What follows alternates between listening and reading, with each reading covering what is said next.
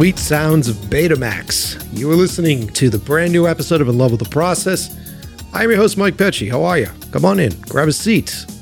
We're going to hang out. We're going to throw on some vinyls. We're going to listen to some new retro wave. This is one of the episodes in our new retro wave series. As I've said on other episodes, I am incredibly proud to be a podcast that supports this scene. I have been a longtime fan of the synthwave, the retrowave vibe, and today's episode is a great one. We have one of the biggest acts that we have been playing on this show, the most frequent songs. I mean, right off the bat, when I play Abyss on this show, everybody loves it. Everybody gets into the vibe. The guitar solo in it, the 80s guitar solo in it is so fucking good. I am talking about BETAMAXX, and yes, Nick from BETAMAXX is on the show today. This is the first time him and I have chatted. We've only been communicating for the past year or 2 years via email, so this is the first time that we've talked, and it's a great interview. If you are fans of BETAMAXX, and this is your first episode of In Love with the Process, welcome to the show. This is one of many episodes that we are doing this year on musicians, especially in this scene. We're trying to expand our episodes into the music world as well as into the food world and the chef world. I mean, let me be blatantly honest about it, into whatever the fuck I want to talk about. You're at the mercy of my interests on this show. Now, granted, you could suggest guests for the show by following me at Mike Pecci on Instagram or following the podcast at In Love with the Process POD on Instagram. So if there is a music act that you want to have on the show, if there is someone in this scene that you haven't heard me play that you think deserves the spotlight, send me links, send me suggestions. I will attempt to contact them and get them on the show. Sometimes it works, sometimes it doesn't work. Most of the time it does, though. And the best way to do that is through Instagram. Big shout out to everybody who continues to write to me and ask to see 12KM. Yes, I am still trying to keep up with it. I was just on a podcast recently where the host of the show was giving me shit because I didn't respond to his DM. So I was like, dude, it's not my fault. There's so many DMs. I'm trying to keep up with everybody. Those are the guys at the Decidedly podcast. Once that, I think they're supposed to release that in the next week, or maybe it's already released. I don't know when this episode comes out. But if you want to try to catch that show, I will put links for that on my Instagram page. It'll be on my wall somewhere. But it's always fun going on other people's shows because I just get to be the guest. And being a podcast host, I know how hard it is to keep the show interesting. So I always have a good time going on someone else's show and giving them good stuff because it's the stuff that I want. So I would dare say I'm probably a better guest than I am a host on shows because I have been hosting for so long. Just pat myself on the back there. You know, no one cares, Mike. What the fuck? Yes, BETAMAXX. If you guys haven't heard his stuff yet, do yourself a favor right now and go check him out on Bandcamp. My favorite album from them is Archaic Science. That one is by far my fave, but there are so many great Lost in a Dream World. We play tracks from all the time. Plug and Play, Interface, and some of his newer stuff that we're going to talk about on the show is phenomenal. So strap yourselves in. Grab me a beer from the kitchen and bring over those noise canceling headphones. Yep, you know the deal. We're going to crank some BETAMAXX right now. So take a moment, relax, take a deep breath, and let's disappear into the sonic landscape that is BETAMAXX on the brand new episode of In Love with the Process.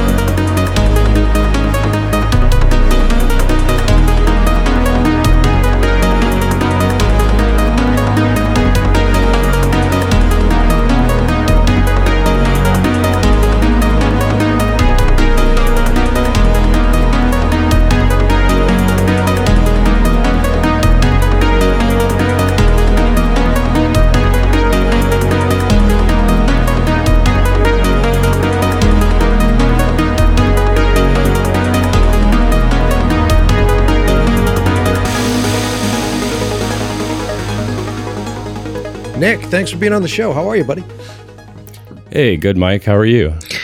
Doing all right, man. It's a pleasure to have you on because your music has been a favorite on our show for the past year now, and everybody is just absolutely.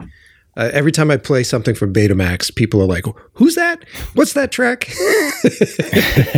That's awesome, man. I appreciate the support and you throwing my music out there, and also having me on, dude. I mean, look. It's no secret that I'm a huge fanboy of, the synthwave sound. And, I've talked about it on other episodes, the nostalgia that it brings. But there's just this sense of adventure that I feel when I play one of the BETAMAXX tracks. It just takes me back to when I was a kid, even though I was a late 80s kid. But then also it just brings me back to all those movies, all that stuff that I loved growing up as a kid. And then you throw that into this sort of dance world and you have a recipe for a real good fucking meal. You know what I mean? Well, I'm glad I'm keeping you fed. That's it, man. So where are you calling me from? Where are you at these days? Located outside of the Pittsburgh area. I'm pretty close to the Pittsburgh International Airport. Oh, cool, man. I'm like kind of a stone's throw away from the airport, so it's nice to, if I need to get away, I can be there in 10 minutes and just be headed out west or wherever the hell I want to go. Yeah. Is there a big synthwave scene in Pittsburgh? Honestly, no, not that I'm aware of. I've played a few shows here in the city, and it's usually, it's just not a huge demand for it, at least pre-COVID anyways. I don't know what the landscape is like now, but it's kind of bleak here. I have played a couple of cool shows. They do a Halloween show event every year, and it's like in this it looks like a Tron tunnel. It's cool. This crazy light display made by some local dude, and it's one show I will play here in Pittsburgh. The Arcade High guys are from here. Buddies, they think they live a little bit more north of me. Yep. I don't know if you've ever heard of them before, yes, but they're like pretty much the only other Pittsburgh people that I know that are still kind of involved with this scene. Well, how'd you get into the scene to begin with? Like, why this vibe for you as a musician? I think it was kind of more of just like by accident, really. One of my friends, old friend of mine named Vince, introduced me to acts like Miami Nights '84, Laserhawk, Mitch Murder. A lot of the old school Rosa Corsa guys that kind of paved the path for the beginning of the genre. And as well, I always liked FM Attack as well. And I don't know, I was just like, I gotta make this. I gotta figure out a way to do this. I know how to use a workstation. Maybe I need to get a synthesizer. And I went out and bought a Juno 60 synthesizer, which I still have today. I still use it pretty regularly, but I just kind of started experimenting and kind of tried to make my own sound. And I would be the annoying guy on SoundCloud that would be, hitting people up like, "Hey, will you listen to my music, man? Will you listen to my music? I love your music." Back when I had the spark in me in my early 20s. Yeah. But I guess it sort of started there. And I guess the major break was in 2015 with Kung Fury getting some placement in that short film. That's right. That's right. That was such a rad short film.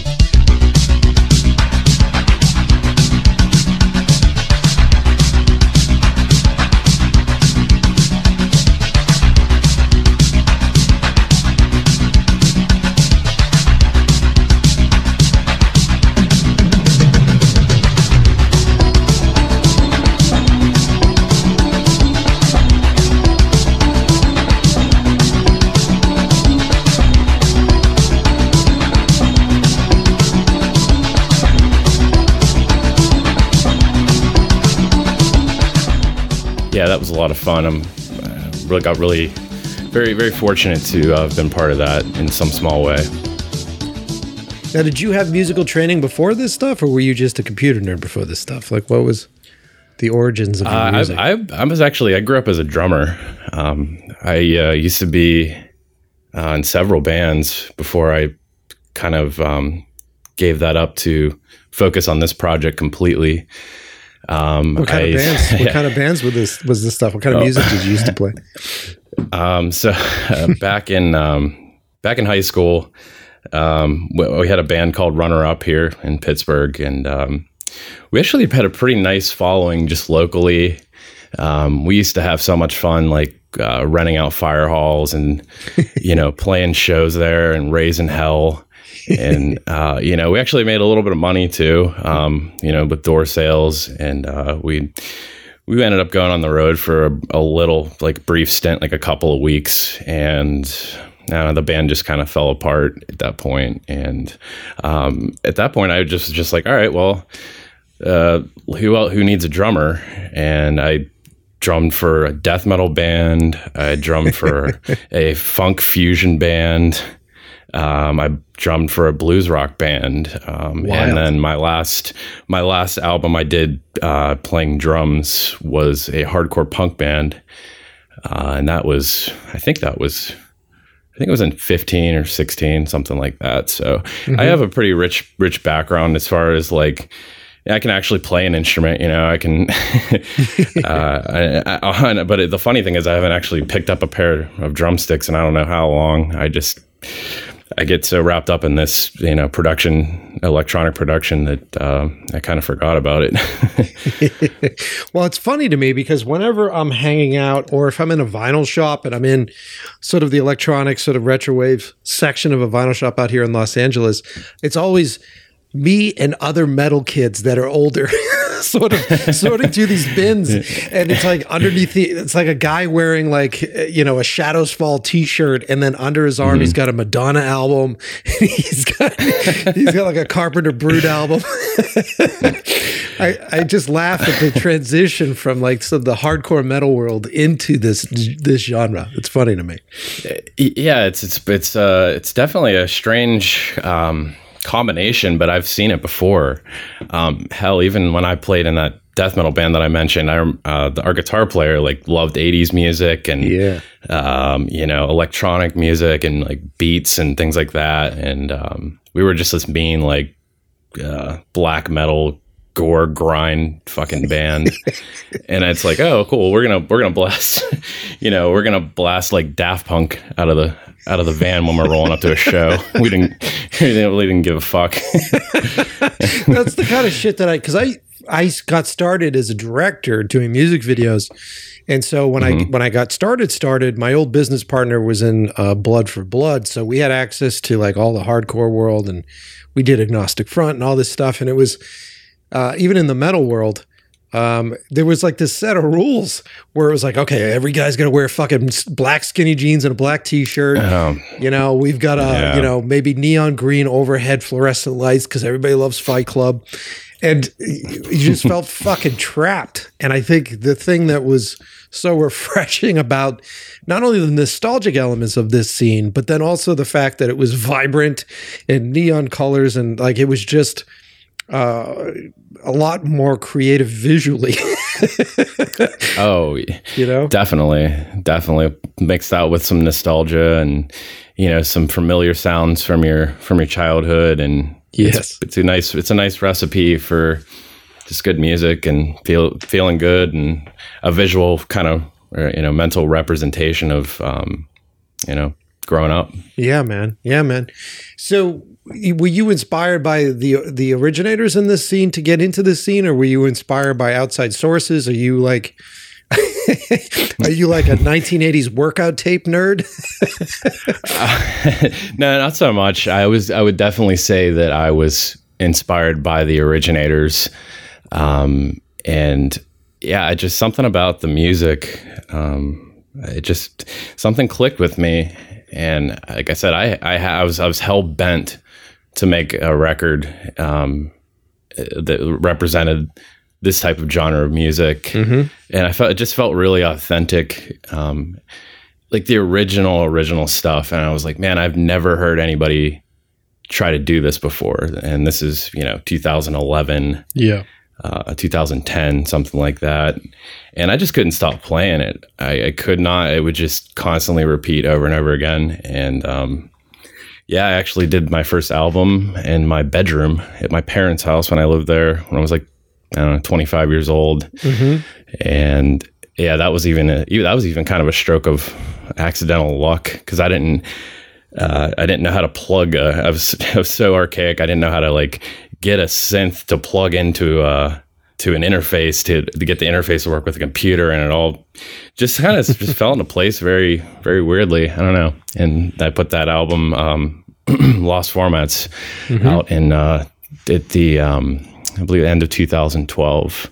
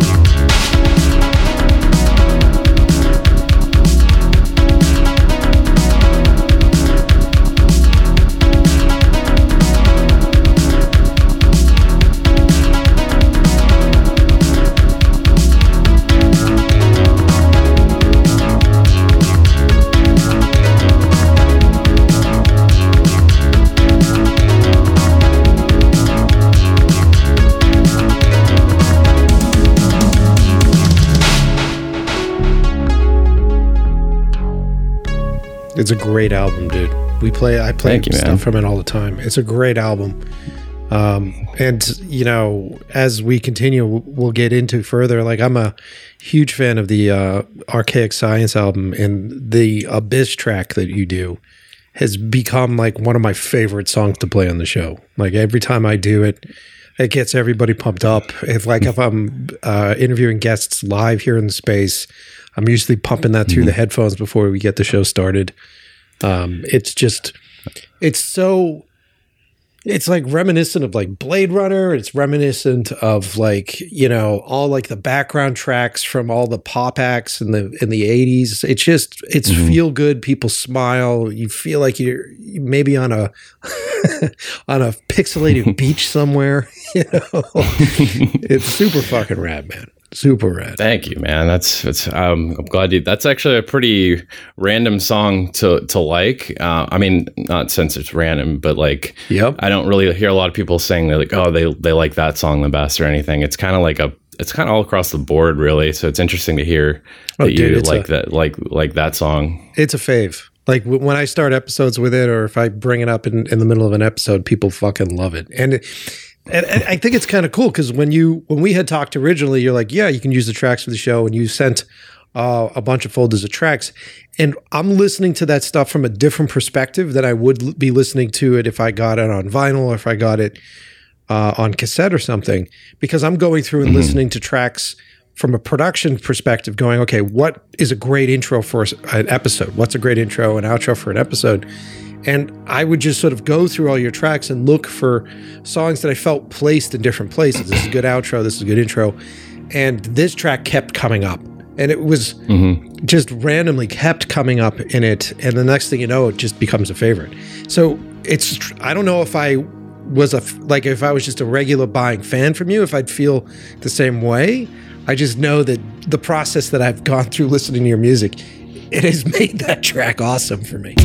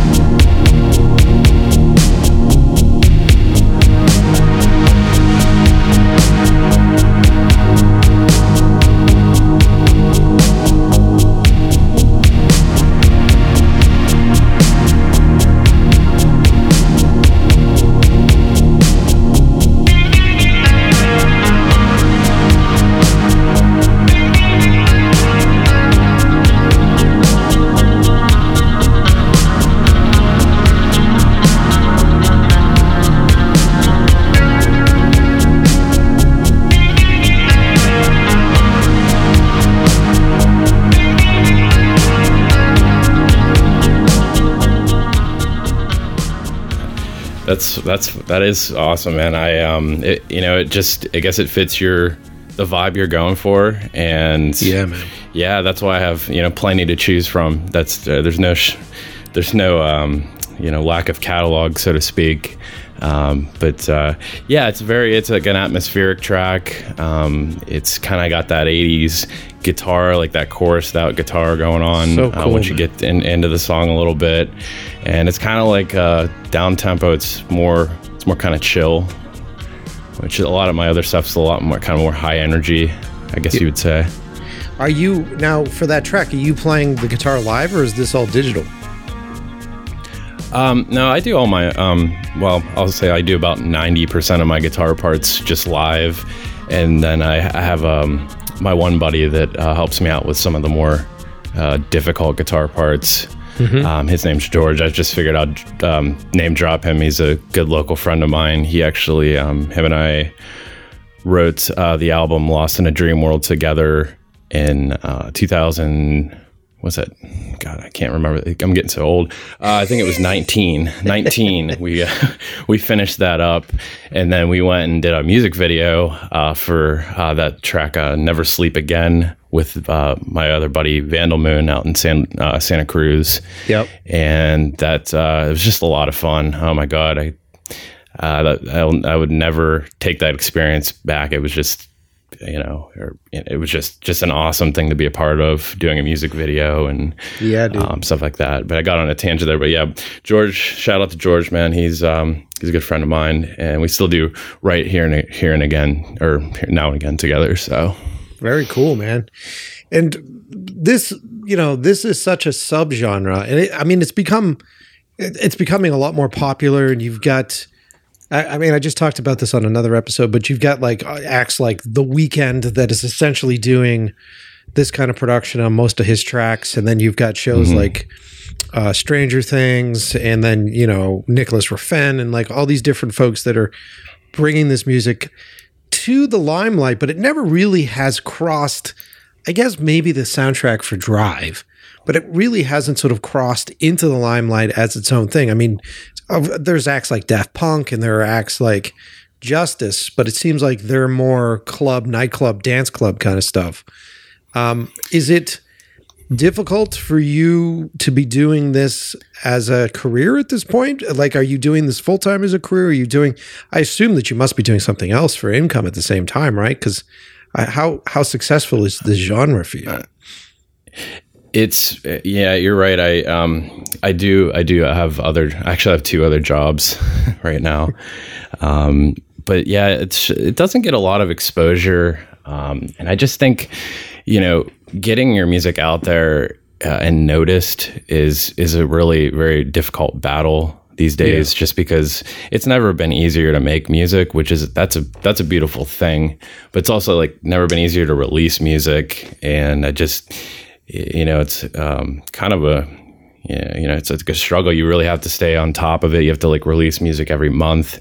And you build nowadays, seems like you build your Spotify listener count, and then you can get paid that way. But I mean, it doesn't really start paying off, I don't think, until, you're hitting the million monthly listeners or something like that. Yeah. And then how much does it pay off on top of that? What is it, like, 0.001% or some bullshit? It's not very much. I don't even look at it anymore. I forgot. I really do like to use this project as kind of just like a passion kind of hobby. Yeah. And do my best and not stress myself out kind of over something I've always enjoyed. And, but unfortunately, I mean, the pay isn't great. I don't even think the pay would be amazing for the quote unquote top synthwave artists. I'm like, somebody like the Midnight probably does pretty well because they have insane marketing and, they do a lot of touring, and they, have quite a bit of listeners. I'm sure in that capacity, that's probably you could probably live off that comfortably, but not so much with the single, like just independent kind of people like me. Yeah. No, I mean, and I've talked to a few of the guys that are in the same boat, and it seems like, unless you're touring and unless you're selling like, buku merch, it's very hard to make an income with this stuff. There is the whole other avenue of, the dudes from Power Glove did a good job with it. There is the other avenue of like going into the video game world and into the, like if your song gets licensed for a show on Netflix or something like that, there's definitely some income that can come through that. And there are a lot of filmmakers that listen to the show, man. So like, there is realm. Have you ever thought of doing scoring, like movie scoring and stuff? Oh yeah, that's actually that's my kind of my end goal with this project. I did score a movie. Let's see, when was this? I guess this would have been 2018 or 19. I worked with my friend George, which I just mentioned. We did a short film called The Remnant. It was made in Toronto, and somebody reached out to me. I believe it was Jeffrey Gross. I think he was the kind of the visionary. Him and this guy Navin were the visionaries behind this movie, and we took our time and we really had an awesome time scoring this movie. It's a short horror movie. Oh, so it's a horror. I was going to ask. Is it like a retro horror? Is it like an 80s vibe kind of thing? Or no, it's not a retro horror movie. It's about this group of con artists that they go into they're like spiritual. They like take the ghosts and bad spirits out of your house. That's who they're posing as. And they go in and they take this like priceless painting, and a lot of bad things happen to them after they are speeding off in their van. I'll leave it at that. But it's a very cool movie. They've been trying to make it a full-length feature for a while now. Hopefully that comes to light, because I'd love to score it. Yeah, that's always a long process. I'm in that boat with a bunch of projects. It's always a long fucking process. But yeah, yeah, for sure. But yeah, that you can watch that movie on YouTube. It's on Alter, and I think it was some of my favorite work I've ever done, for sure. Did you guys? I'd love to do more of it. Did you guys put out a soundtrack or anything for it, or? Oh yeah. We have a soundtrack. It's not on SoundCloud. I just did a little independent thing on Bandcamp. I also made a cassette. I still have several copies of that as well. You can go over to my Bandcamp and check that out.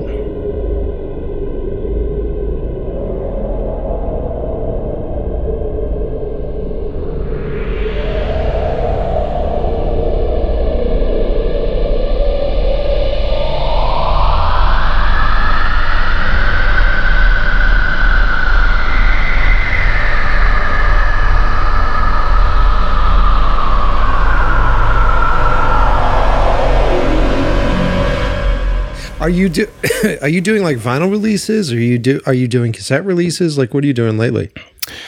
Lately, yeah, I put out my very first vinyl, and I don't know if this is even well known or not, but I started a label.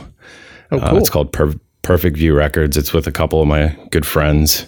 One guy does a lot of design work. The other guy's he's like a silent sort of partner.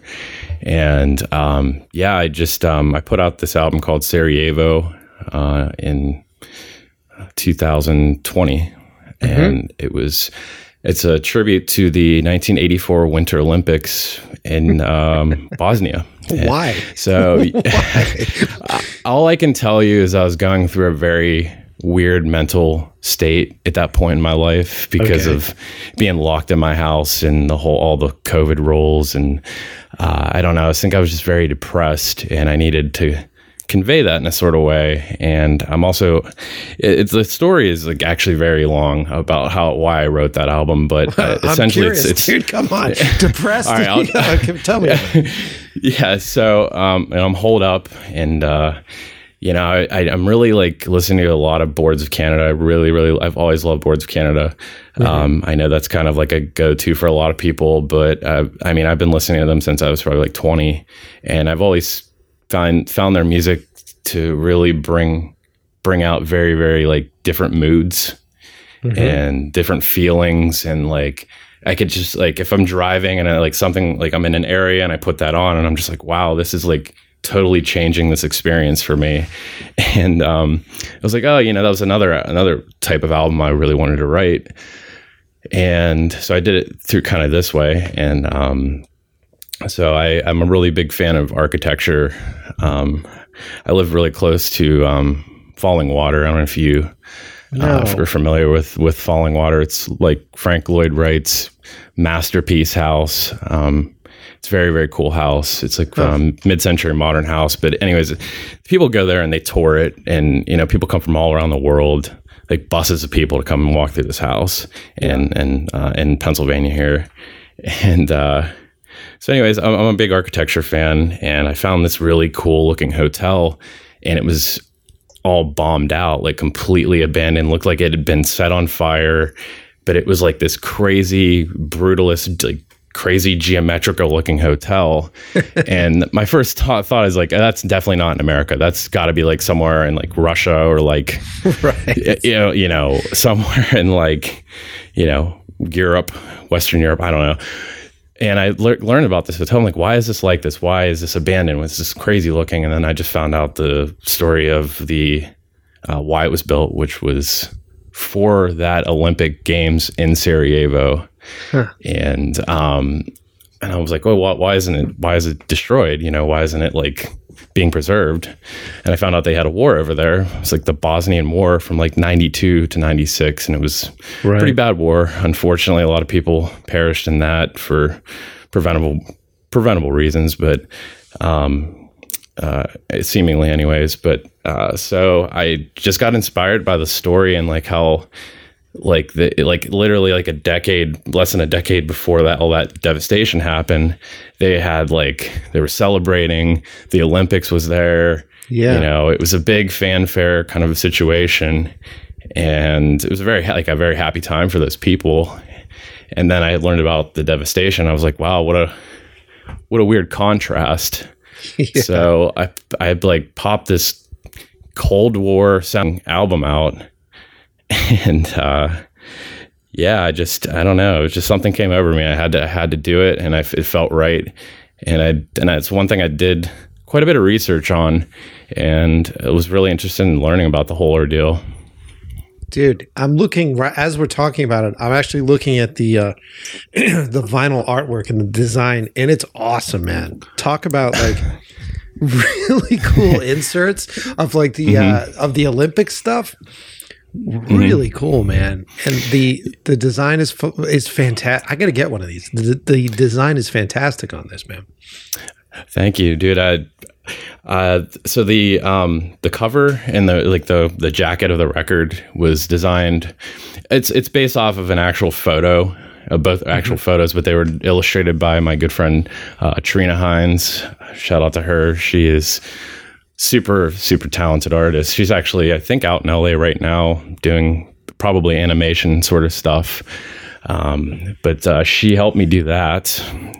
I'm very thankful for that. And then the insert part, like I actually bought all that stuff from Bosnia, and I took it and I scanned all of it, and then I arranged the collage, and it's like all like very like authentic like Olympic memorabilia, like pamphlets and stuff like that. And then the record itself is like looks like ice, like cracked ice, like kind of like a hockey rink. And it's like I used all the same sort of like Helvetica font, and like I just tried to keep it like super like authentic to kind of like the aesthetics of the event, and like the same colors, like that orange and stuff. And it was a lot of fun to do, man. I really enjoyed that.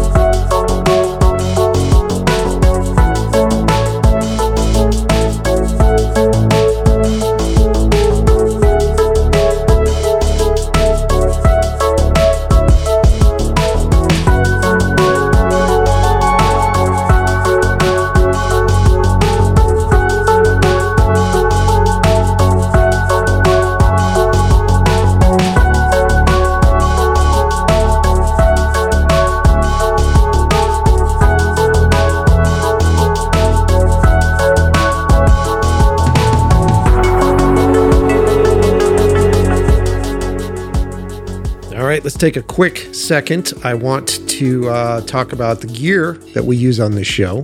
I want to talk about the equipment that I'm so excited about. And many of you listening are fans of music.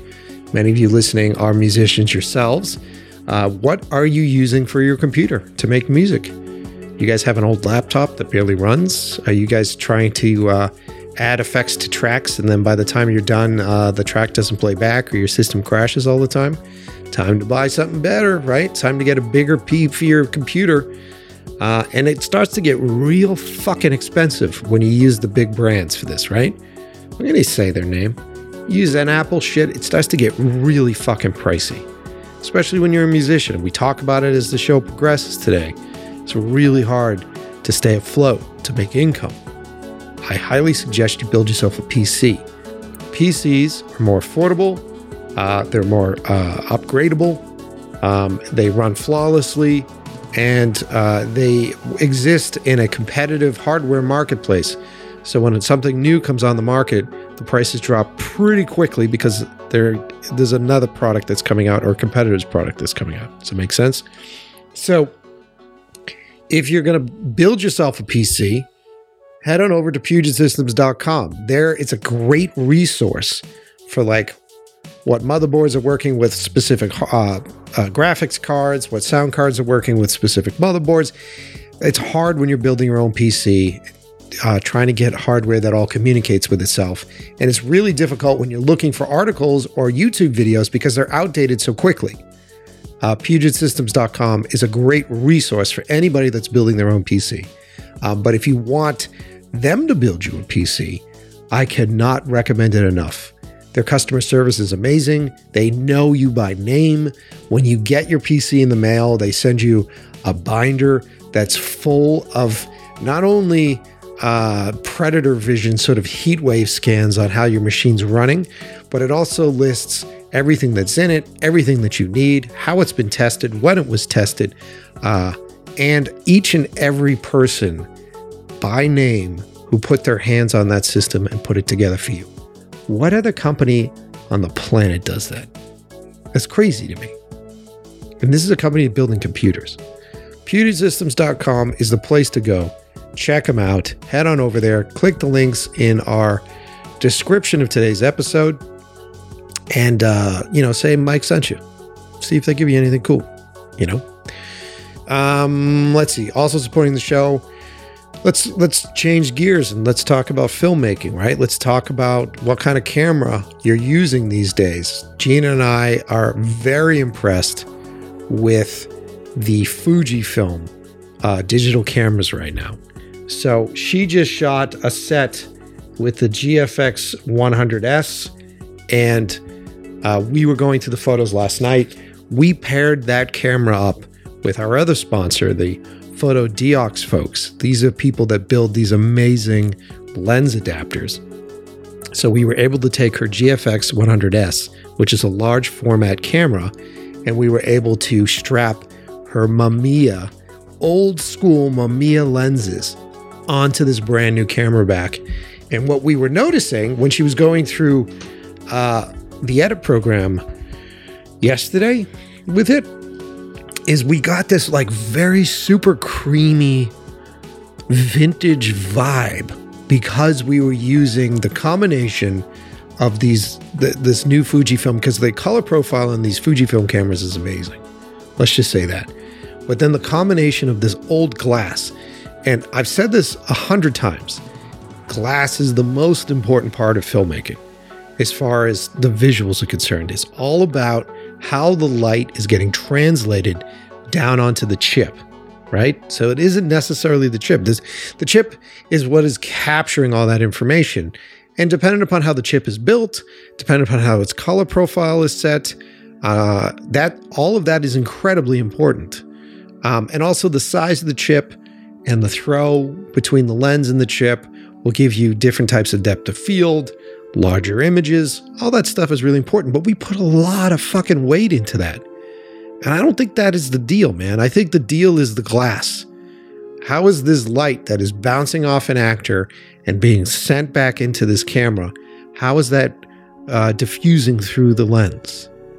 And what we were noticing with the Mamiya lenses is that there were all these like beautiful levels of detail in the midtones, this creaminess that happened with the midtones that just instantly, when you look at it, not only did it feel vintage, but it also felt so fucking professional, raw, without anything done to it.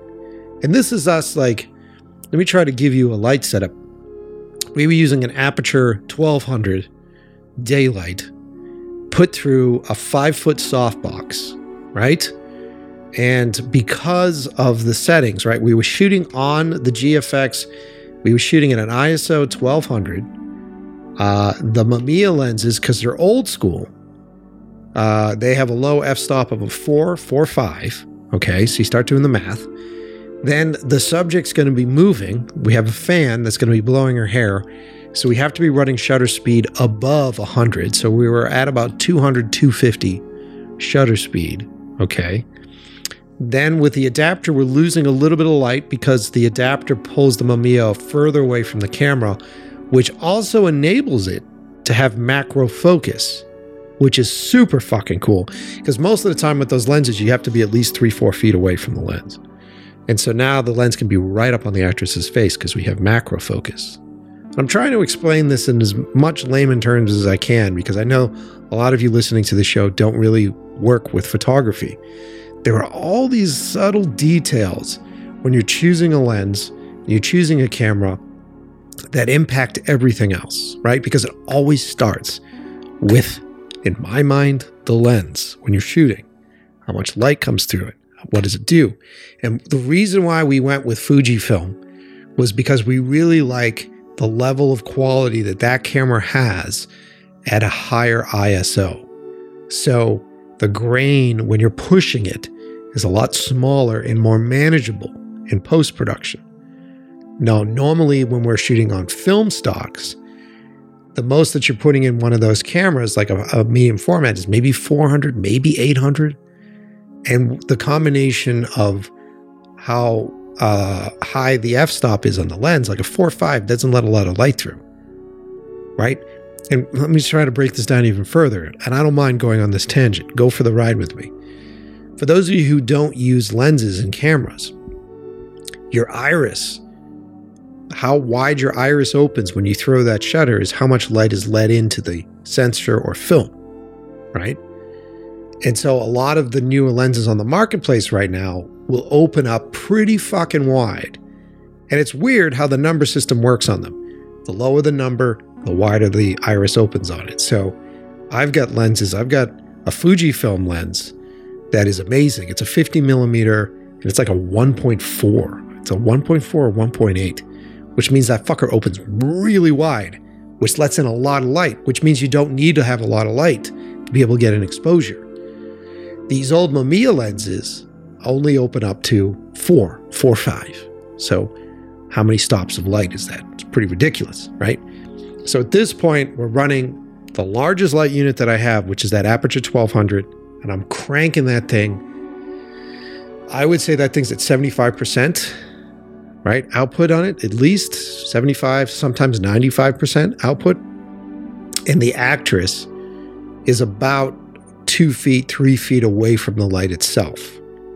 And we're getting this beautiful, slightly overexposed, maybe a stop overexposed highlights, this creaminess that when you see these raw images, and I'll be sure to link them when they get posted. And follow Gina Manning, and I'll put her links in the description. What is Gina's? She's gonna fucking hate me. What is...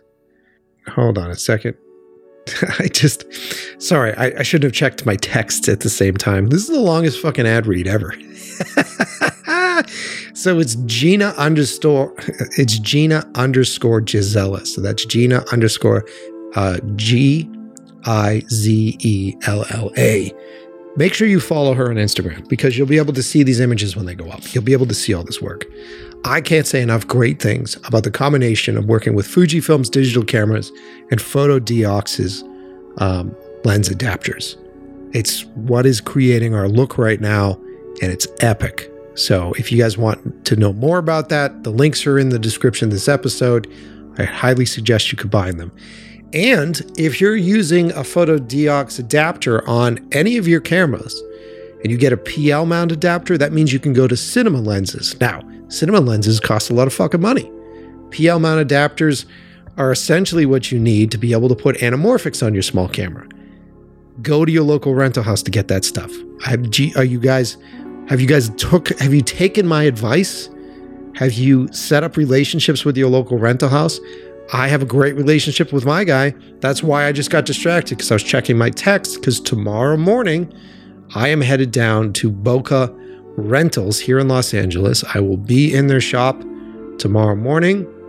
I'm recording this on the 2nd of March, so it doesn't make a difference to you guys by the time this comes out, Michael. But I will be down there at the shop checking out my camera package for the shoot this weekend. We are getting an Arri Mini LF. I am getting my hands on some sweet follow focus rigs. And what else are we getting? We're getting some diopters, and I am putting the Atlas Orion series anamorphics on my camera.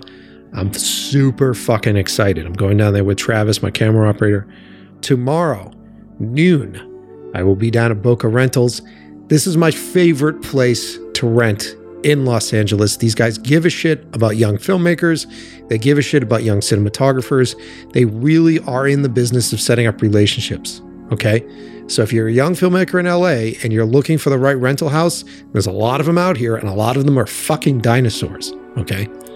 Try out Boca Rentals. Right now, go to bocarentals.com or go to Boca Rentals on Instagram. There it is. Let's get back to the show.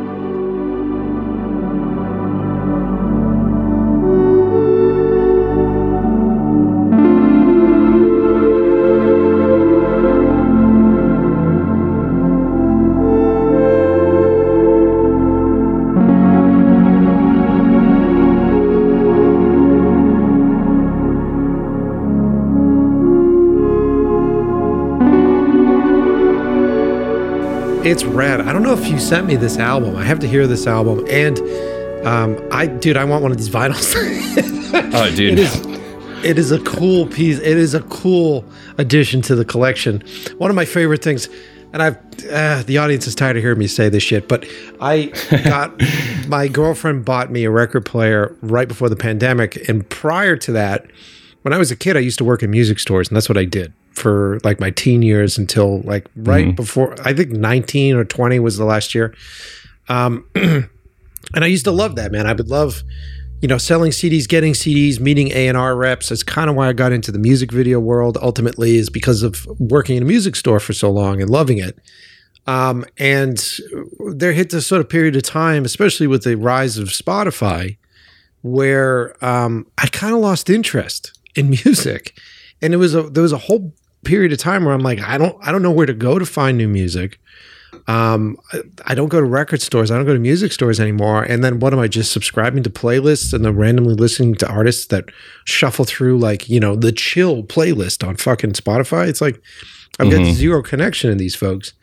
And thankfully my girl Gina, she was like, I bought you a record player. And the best part of that was that now I got to go back to the record stores and go back out there and talk to people and have people suggest things. And then we'll do parties or we'll do events and we'll have people around, and I'll get on the record player. And I love pulling out stuff from this genre because it always lightens up the room. Everybody goes, what the fuck is this? And they always turn and look. And then the artwork on any of this stuff is just fucking fantastic. And this is a great example of a beautiful art. And the reason why to get vinyls is because the attention to detail to the design of this is really fucking cool, dude. Thank you very much, man. And yeah, you got it, man. I got you a copy. I'll put one aside for you for sure. And yeah, the man. I know what you mean as far as like, I don't know, something about playing a record and just like makes you kind of want to listen to the whole thing instead of just like having your ADHD kick in and just skip songs. Like, like, oh, I've listened to this already. I've heard enough of this, or, I don't want to listen to the song. You have to physically go up and, take that needle off and then like place it, and it's kind of a pain in the ass if you want to switch your song. So you just kind of like, for me, I just kind of listen to the whole, usually a whole record. And yes. And yes, also dude. like having the, tangible product in your hand is also, it's not like, that is still like a thing that is appreciated, because people still want to hold something and like, okay, this is a piece of art and I own it and it makes me feel good. And, well, you get immersed. You like when you have these big foldouts. Like I'm looking at this thumbnail, and I would have just sort of breezed over the thumbnail because there's like just on the website alone, there's probably on this single page 40 different types of thumbnails, and so you see it in this lineup, and you go, okay, it's another digital thumbnail. It really doesn't register with you, but when you actually have it and you open it and you smell it and you feel it, and I know if those of you listening to the show, I know it sounds like I'm constantly pushing this. It's not a hipster thing. It's like an experiential thing. And if you really want to, experience the music you love, or a whole new scene of music that you want to get lost in, like if you guys listening are new to this movement and sort of the synthwave sound, collecting vinyls is a great way to feel special when you listen to this stuff. I don't invite people over in my house for beers and to sit around and listen to Spotify. I will invite people to my house for beers and sit around and we'll play vinyls all night. And that experience is a lot more immersive and fun, Oh yeah, I totally approve that endorsement, man.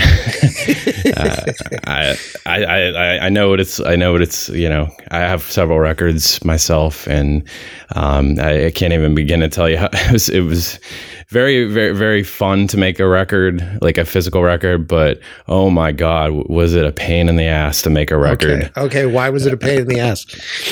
Well, I learned a lot of people want to make records right now, and also at that time.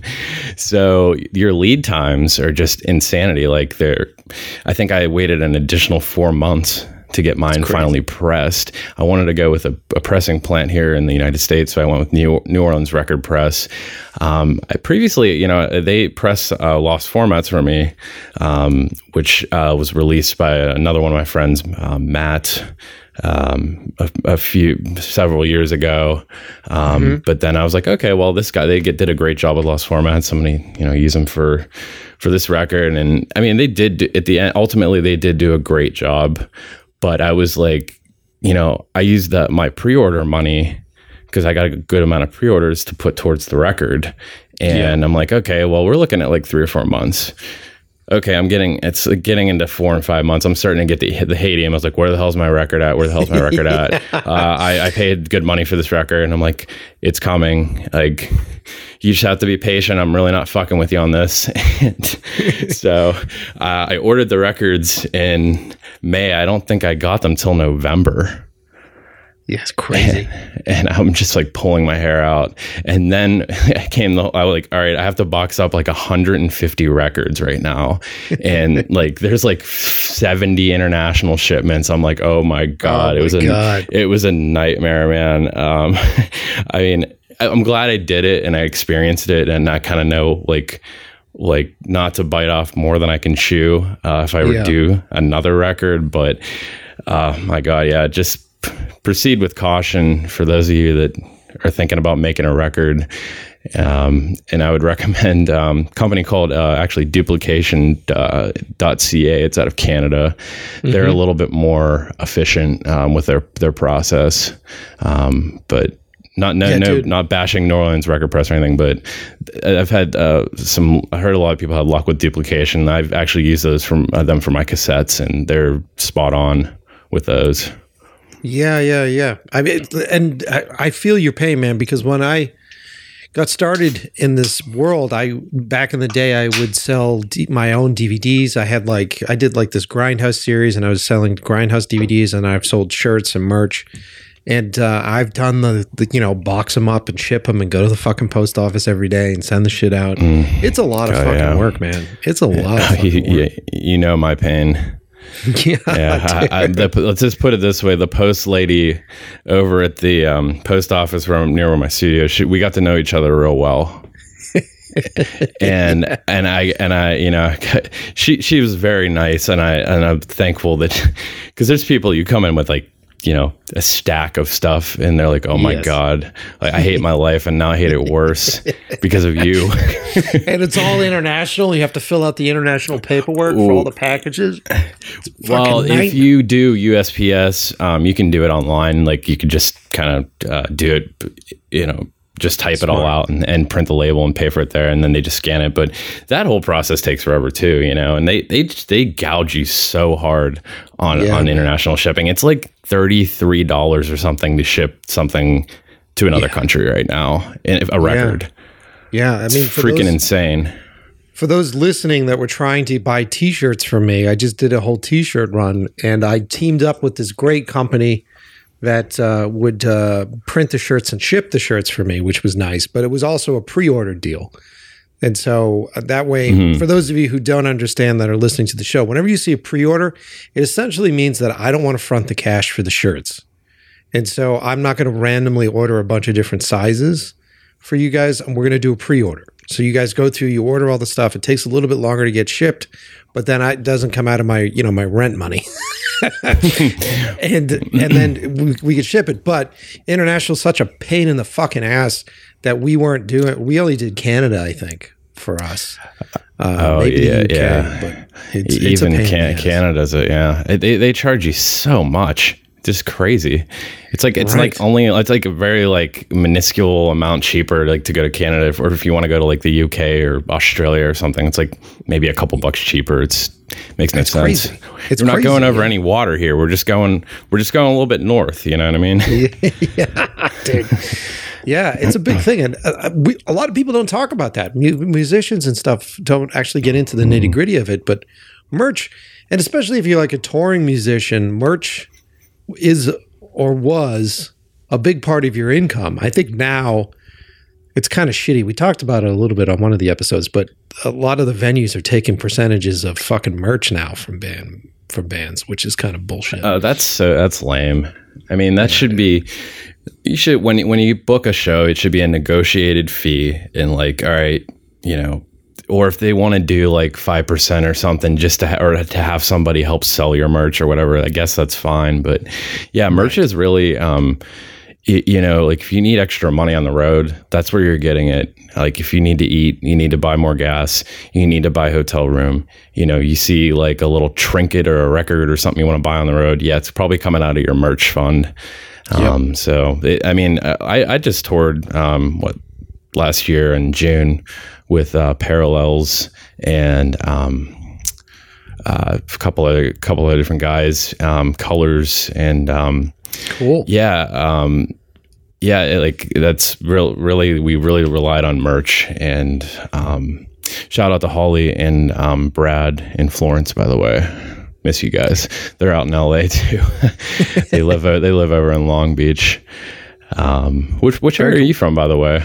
I'm up in Glendale, so I'm on the east side, which I love. It's actually really fun, dude. It's the more chill version of it. Like I spent a lot of time last week on the west side, and it's like, not only is it zombie town, it's like you're either in zombie town with the homeless, or you're in zombie town with the rich. It's just like two different angles of like crazies. You're like, get me the fuck out of here. I'll tell you, the craziest thing I think I had ever seen out there was like my first time I was ever in San Francisco. And this was, I don't know, probably 2017. I went out there. It was like one of my first shows as BETAMAXX. I only started doing shows in like, I think 17. And it was like, it's like one corner, you know, you literally have Skid Row, you know, there's just people lined up, these poor people, you know, like there's, you know, obviously are homeless. There's needles and piles of human like waste on the ground. You're walking around, and then the literal next block over, they're rolling out a red carpet party for millionaires, and it's just like, that is just the weirdest shit I'd ever seen. I'm from the East Coast, so I've never seen anything like that. Yeah, me too. Originally, dude. Yeah. Where are you from originally? Boston. So Boston, you're up. You're that's about as East Coast as it gets. Yeah, all the way, dude. All the way. It's cold up there. Yeah, it's awesome. I've been to Boston once. It was a cool experience. I got to go to the Cheers bar. Oh yeah. Yep, downtown. Yep. Mm-hmm. Yeah, Boston used to be really cool, and then it got yuppified. And so of you East Coast Boston listeners right now, you know what I'm talking about. Everybody that works in that city can no longer live in that city because they can't afford to. So you go down to your barber shop and you have to wait for your barber to drive an hour and a half to get into the city because he literally cannot afford to live in the neighborhood that a shop is in anymore. It's ridiculous. The real estate in this country is out of fucking control. I agree. But, yeah, dude. But it's weird out here, man. Like we were just saying that the other day. We were in West Hollywood and we're driving down what seemed like a really dangerous street. Like we're driving down the street and it's, obviously there's tarp encampments everywhere. And then you just have the sense of desperation. There's just desperation all over this place. And desperation is dangerous because, my friend's car just got broken into recently and all his shit got stolen out of it.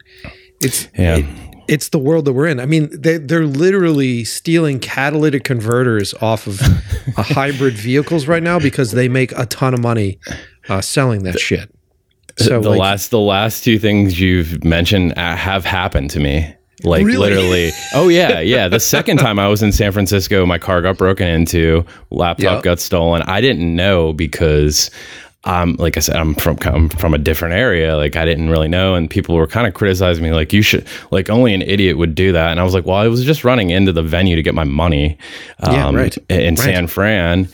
And I come out and my windows shatter, and thank God they didn't take my synthesizer. Like that's like $3,000. They couldn't get it wedged from out in we had it between like the trunk, like where the ski thing is, so they couldn't get to it. Exactly what happened to my friend. Yeah, keep going. Exactly. And then here at home, my one job is in a really bad area in Ohio. I live like really close to Ohio, and the crackheads that live over there, they jumped our barbed wire fence and zip sawed one of our catalytic converters on our work trucks in the middle of like winter. And it's like the desperation is just like out of hand, man. It's crazy. And that happened here. So, it's happening everywhere, seems like it. Well, I mean, the disparity of wealth is massive. And when you get into an area like Los Angeles, you just see it. You see it. Like we saw this woman walking down the street, literally looks like she's dressed to go to the Emmys. Like she's just in this gown. And I'm like, look at her dressed to walk down the puke runway that she's walking down right now. Like it's the disparity of wealth is just astronomical. And you see it here in Los Angeles. It's like the mix of the people that cut your lawn with the people that don't even look at them, that pay like bullshit money for it. It's crazy, man. And I was gonna say, plus you guys have like the craziest tax rate I've ever seen. You guys have the highest in the country, if I'm not mistaken. Yeah, I mean that's a big reason why a lot of the wealthy are bailing, and a lot of them are running down to Texas. A lot of them are going down to like Austin because it has the best tax rates. So if you're someone that's making over $1 million a year, and you want to keep half of that, then you're headed out. You're headed down to Texas and shit. It's crazy, man. It's just, the world we live in, man. It's I sound like a boomer or something saying that, but it's wild, man. I never thought it would be like this, or things would go down this way, and it's just crazy, man. And we're living through very interesting times. Definitely interesting point in history for sure. Yeah, man, it is. It's fascinating, and it's there's a whole side tangent that I could go down, and I'm not educated enough to get down it. But me either. I'll admit that freely. I'm not a scientist. I'm not a politician. I just see what's happening around me and make an assessment really, and try to either do something about it or forget about it, I guess. Exactly, man. And like looking at what as a culture, what our priorities are, and as a culture, what we're all striving to do, which whether you're talking about someone trying to become an influencer, or you're talking about someone trying to finance a film, or if you're talking about like anybody, all people want to do is be a millionaire. All people want to do is be a Kardashian. And so they're pushing really hard. They're stealing, they're scraping. Anytime I see someone that's got boatloads of cash, and you see some of these houses out here that are like fortresses, you're like, that motherfucker stole money from somebody. Like, there's no way. Way. He conned his way. Yeah, he conned that out of somebody, I'm sure. That's the top of a pyramid scheme somewhere. That's what that is. Like, there's no way you can afford. Not to mention the price of the house, the price tag on the house. Houses out here go for like easy $47 million, $130 million for a fucking home in the hills. Dude, just the fucking tax, the property tax alone on that at 2% or 3%. You're just like, you have to be making millions a year just to have the house pay property tax on. It's insane. Yeah. It's like you almost like I don't even know how people afford it, man, unless they're conning somebody out of money. Yeah. And it seems like a very, very small percentage of people that are, can even consider moving to that particular area. It's like, I don't know, like I think even just like a small family home is like getting up into the $1 million range, isn't it? Over there's a house. I mean, I'm not going to say exactly where I am, but the house across the street from me, which was like a shithole, which was a shitty house, went for like $1.5 million. And you're just like, are you kidding me? It's insane, man. Are you kidding me? It's everywhere in this country right now, especially like back in Boston. I've talked about it on the show a couple of times, but that's where my parents, like I was living in the neighborhood that my parents met each other in, they grew up in. That's where my grandparents met each other. My grandmother was born in this house, and we were on the hunt for a new apartment, and you're renting in Boston, and Boston's real estate's really tough because it's all colleges. And so you have these very wealthy college kids with parents that'll toss whatever. They'll be like, oh, $3,500 a month, no big deal. They'll throw it down.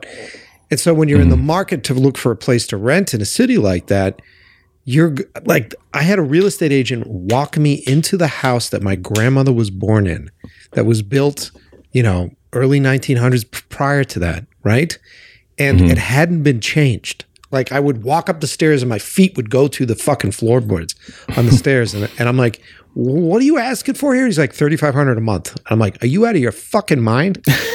This is where my lineage was started, is in this house.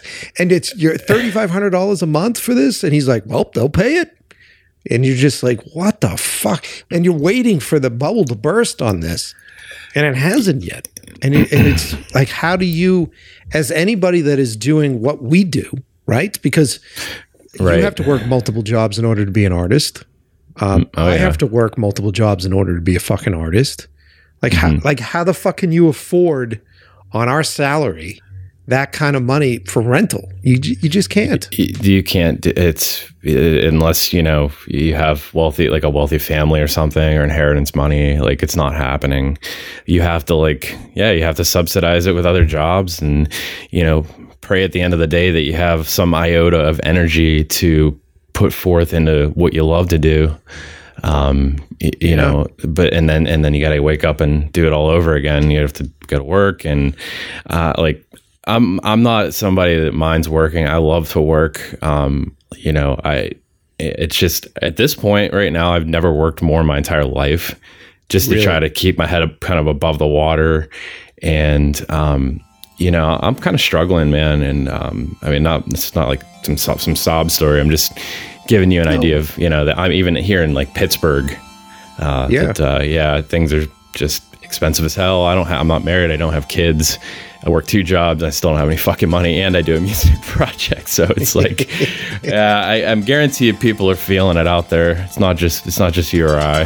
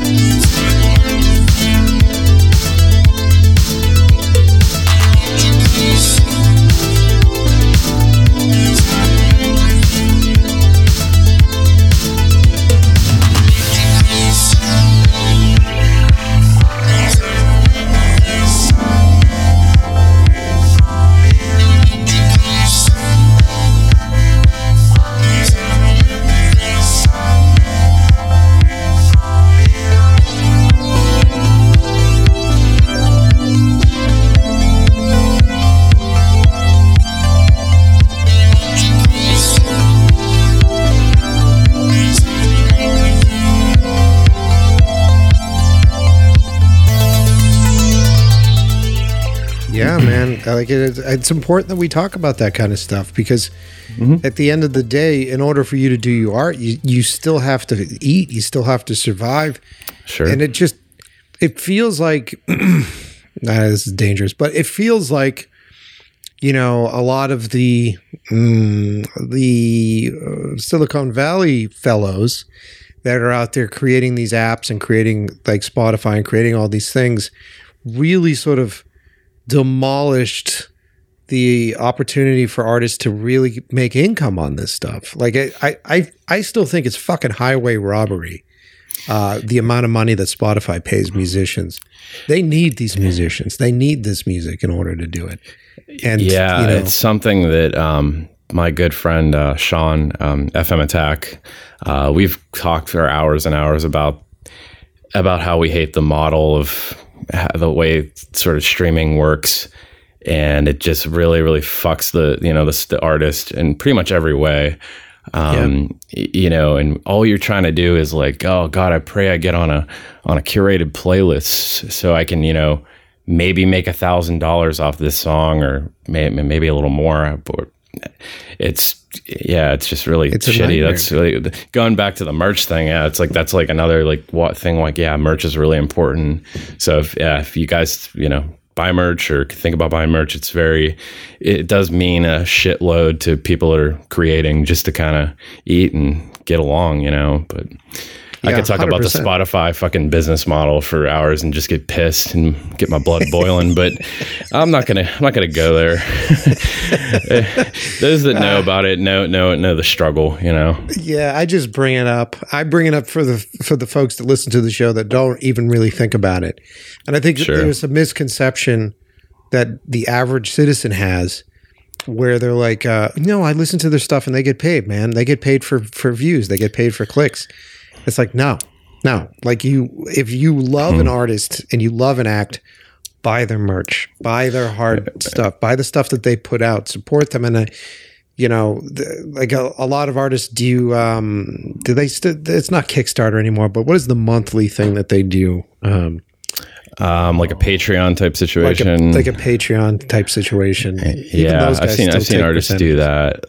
Like a subscription type of deal, and even Bandcamp, like that's number one spot that we're going to get the most money out of anything going directly to us is Bandcamp. It always has been. So I would strongly encourage people to venture over to like your favorite artist Bandcamp and support them in that way. You can stream, download, get merch, stuff of that nature. You can have a collection as well on there. So. Yeah, I think it's important to talk about this stuff. You want to feel personally connected to these folks and take it from somebody that works with musicians. Like I remember when I first started doing music videos, and I forget what band it was for. Was it Fear Factory? It was one of the larger bands, and I remember it was the first time I got invited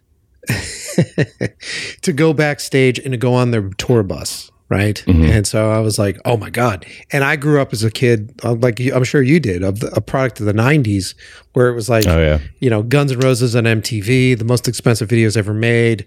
Like, and you're just like, this is going to be like sex, drugs, and rock and roll, man. And, I remember stepping on that bus and people were playing like PlayStation 2 or whatever it was.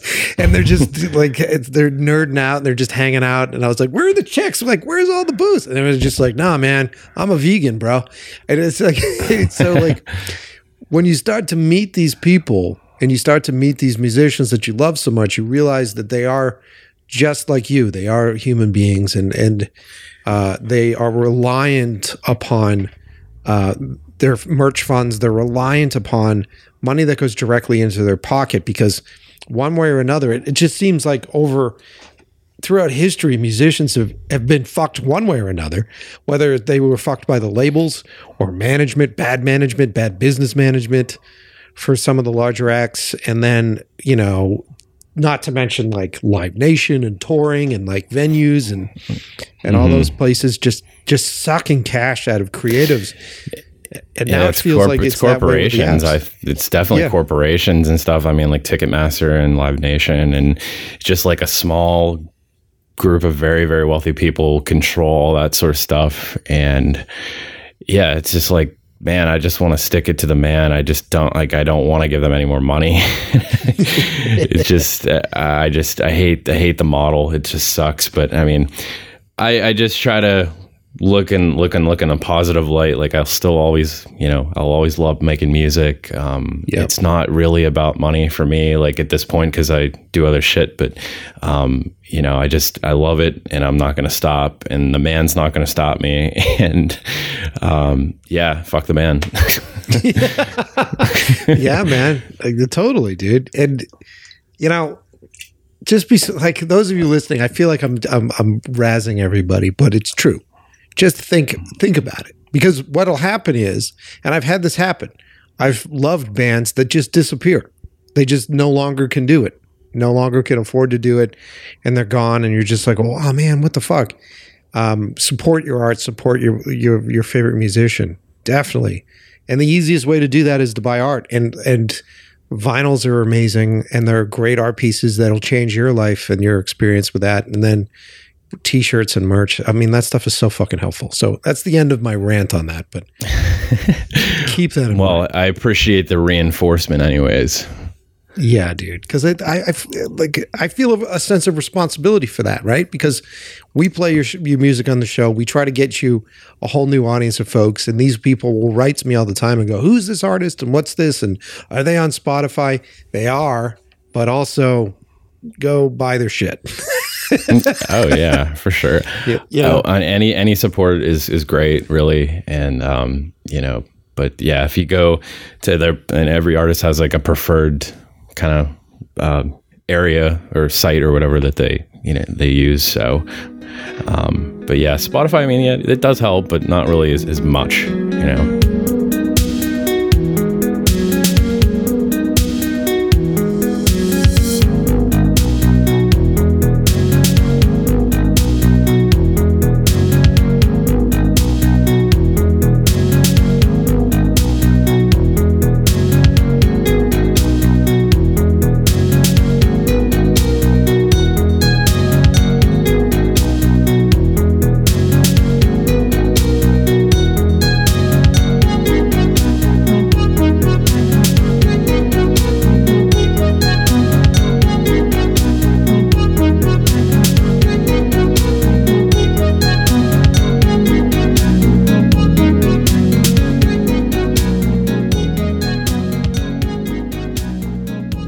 Well, let's just swap gears as we sort of run into the end of the episode.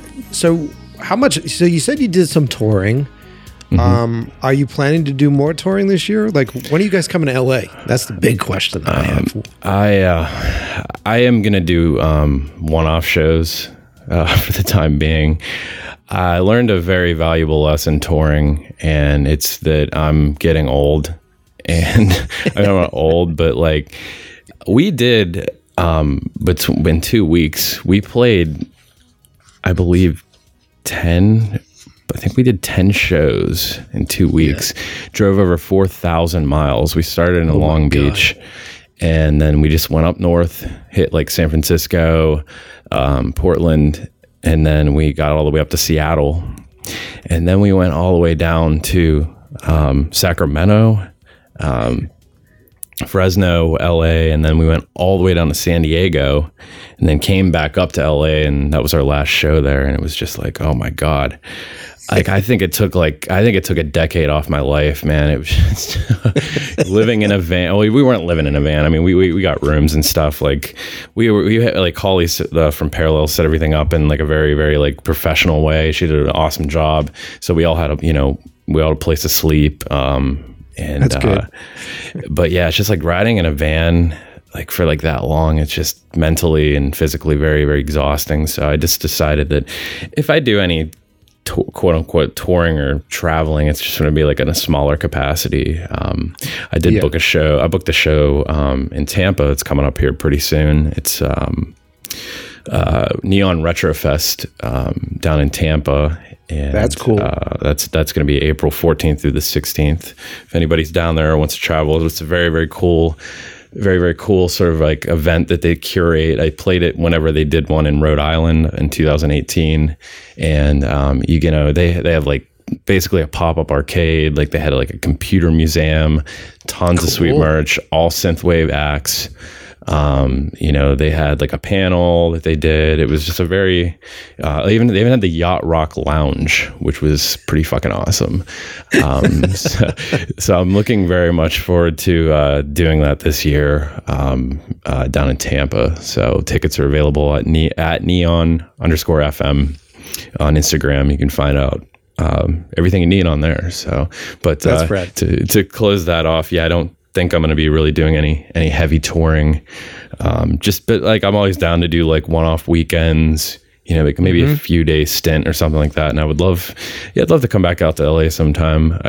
It's been, it'll be going on a year here in June. So I'd definitely come back out. Yeah, man. Well, if you do, I'll see you, man. I'll come see you. Yeah, for sure. Come on out. I am a big fan. I am a big fan of your music. I love being able to play your music on the show, and I will always be singing your praise because thank you, man. I like what you're doing, brother. I really appreciate it, and you're always welcome. Play whatever you want, and if you happen to know anybody that needs some music for like film, TV, video games, like I'm more than happy to get into that type of work. That's just actually my long-term goal. So.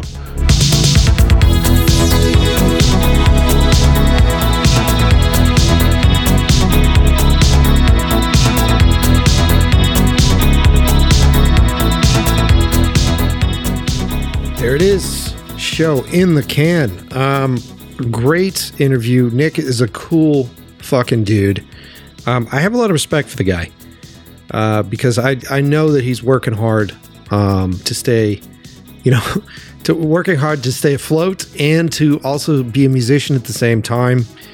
And I know I got a little preachy in this episode about supporting the artists. I just feel like I have to hit that nail on the head with you guys and girls. You have to support these artists because because of Instagram filtering, right? Because of like living your best life bullshit that we see on social media, we just assume that these people make a lot of money, right? They released a bunch of albums. They have really cool vinyls out there. These guys are doing fine. They're making a lot of cash. Well, were those vinyls pre-ordered? That's a big sign, right? If you go to buy something from any artist, and if there's a pre-order involved, that means they're trying to protect their funds, man. That means that each t-shirt you buy, each vinyl you buy, each cassette tape you buy, any kind of merch you buy actually means something, right? I mean, maybe in the 80s, that kind of cash was going to a pile of Coke on a table, but it isn't doing that anymore.